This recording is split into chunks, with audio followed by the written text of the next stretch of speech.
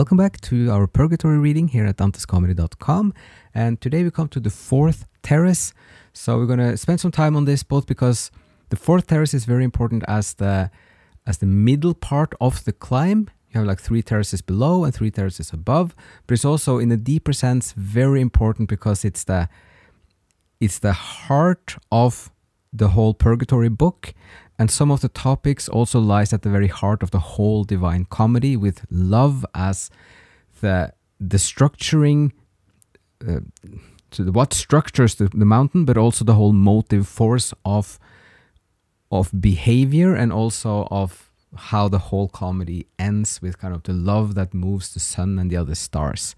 And there's also, in one sense, putting kind of the divine love as well as in the center of the whole Divine Comedy.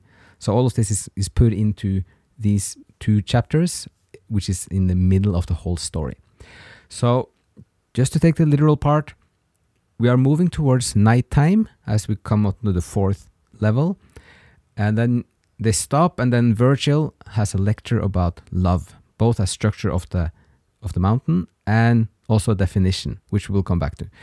And then they meet a group of souls. They are very hurried because this is the terrace of sloth, meaning laziness.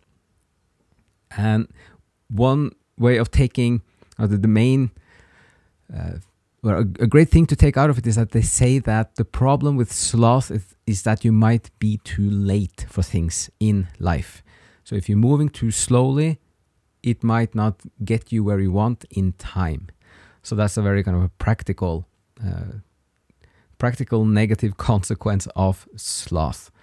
And so these souls are very hurried because they have to kind of speed up and move more quickly. And after they have a brief encounter with this group, they fall asleep. And then you have a dream. So this is the second dream, the second night for the pilgrim. And that is of a siren, or some kind of a monster that transforms into a siren before his eyes. Very symbolic that it is our gaze at the temptations that make them appear beautiful to us, but they are, in this metaphorical sense, monsters. And then he wakes up, and then we get more back to some of the details of the dream. So they wake up, then another angel comes and brushes off one of the scars on his forehead, and then they climb up the stairs to the 5th terrace. So the main 2 overall themes is love, and then also this dream of the siren. So we're going to have a few reading excerpts there. First about the love and the definition of love, because Virgil is explaining that the structure of the mountain is that you have 2 parts or 3 parts.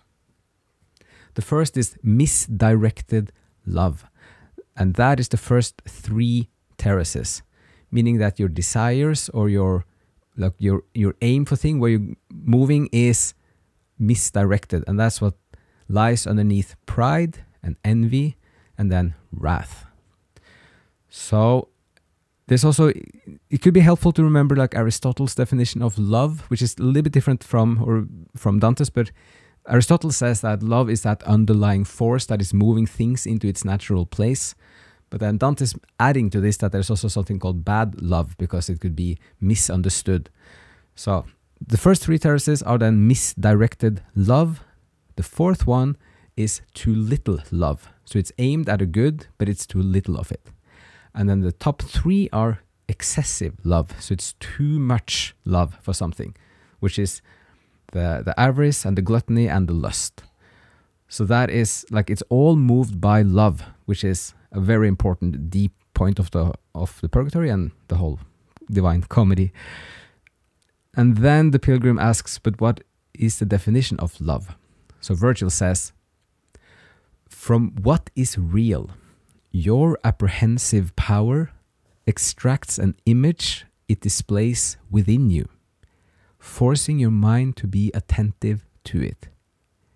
And if attentive, it inclines toward this. That inclination is love. So in this sense, it's described more as a desire, or what you perceive in your mind to be desirable, and then you're attracted towards it. And this is why he talks about, you have 2 types of love. You have the natural love and the rational love. And then the rational love could be wrong because your apprehension could be misunderstood for many different reasons. And then one might think it's something desirable because it's misunderstood in the apprehension. And that's why the misdirected love will move you towards that or motivate you towards that. So he says then, Virgil is then continuing with this concept of bad love. So he says, it should be clear to you by now how blind to truth those people are who make the claims that every love is in itself good love. They think this, for love's substance, probably, seems always good. But though the wax is good, the impression made upon it may be bad. So this is a deep and also helpful metaphor. Like the feeling of the love could be good, but it could be directed to something that is mistaken, and therefore the outcome could be something negative. And that's what he will here call the bad love. So that's the main parts of this little mini lecture that Virgil has for the pilgrim about the nature of love and how it structures the whole mountain. And then we move on to the dream. So he says here, as they fall asleep, there came into my dream a person, stuttering, cross-eyed, stumbling along on her maimed feet, with ugly yellow skin and hands deformed. I stared at her, and as the sun revives a body numbed by the night's cold, just so my eyes upon her worked to free her tongue and straighten out all her deformities, gradually suffusing her wan face with just the color love would have desired. So here Dante, as the writer, is describing how temptations appear beautiful as we look at it. It's our gaze that makes it appear beautiful. And then also you have, as a side thing, you have this whole metamorphosis technique of Ovid, that is kind of how this monster is gradually transforming into something very, very attractive, and kind of the temptations. So this is symbolic of the next three levels. So this is the top three levels of the mountain, which is about the temptations and the siren. And then Virgil is the one in the dream who helps the pilgrim to expose what it really is. So he says here, Virgil moved toward her, keeping his gaze fixed on that noble one.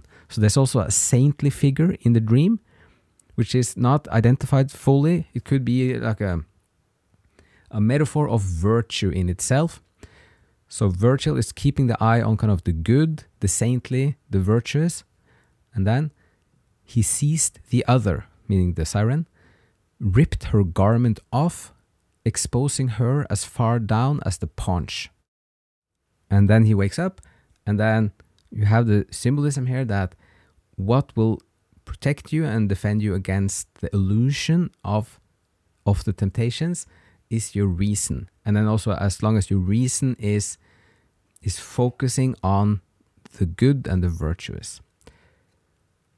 So that's how the fourth terrace ends, and then they have a little bit more chat, and then they move up, and they meet the angel who brushes off the pea on the fourth pea of his forehead, and then they come to the fifth terrace.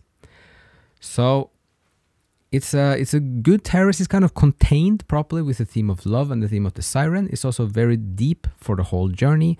And then, so some practical takeaways is this: to evaluate kind of motivations for oneself, and that even if something feels, sometimes it could also feel virtuous or filled with love, but it might be misdirected. And it's also very interesting to see how Dante is describing the whole field of phenomenology in philosophy, about kind of how you make models in your brain of the reality that is outside there, that we can never really fully apprehend, in just one little tercet. From what is real, your apprehensive power extracts an image it displays within you. And then he kind of frames the whole way of how we relate to reality. So we're going to stop this one here. It's about 10 minutes again, and I hope some of this was interesting, and hope also it gives an overview of the climb, and also of a different understanding of the word love as it's used in the purgatory. So with that, thank you so much for listening. Hope you're having a great day, and see you again next time.